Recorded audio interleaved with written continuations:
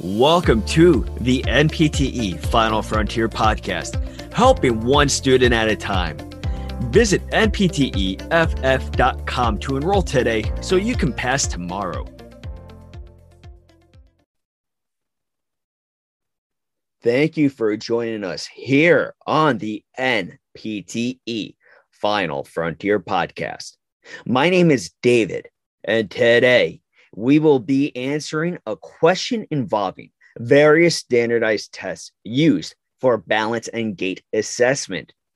This episode will be part 2 of these tests, so make sure you go back and review part 1 with Emily. Okay, Warriors, here is the question. Which of the following scores is most likely to indicate a fall risk? Is it option A, Berg balance score of 20? Option B, functional gait assessment score of 25? Option C, activity specific balance confidence scale score of 90%?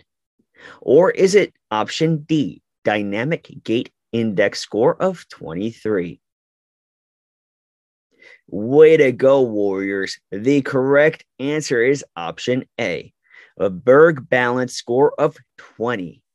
A Berg balance score of 20 is correct because anything less than 40 is considered as significantly at a fall risk. In regards to our other options, option B, functional gait assessment score of 25 is incorrect, because a score less than 22 indicates a higher risk of falls. Option C, activity-specific balance confidence scale score of 90% is incorrect, because a cutoff score of less than 67% in older adults would indicate an increased risk of fall.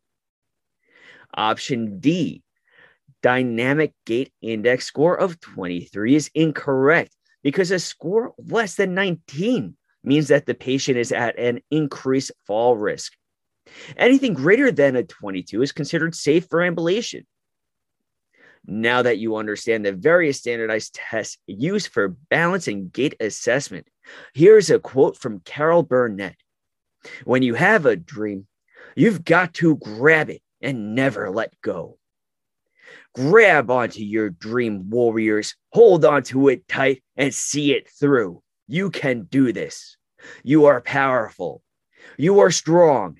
You are a final frontier warrior, and you will pass. Thank you very much for listening. For more information on NPTE Final Frontier, please visit npteff.com. You can also check out all of our other social media platforms, such as Facebook, Instagram, Twitter, and TikTok. Till next time, have a great day and a powerful tomorrow.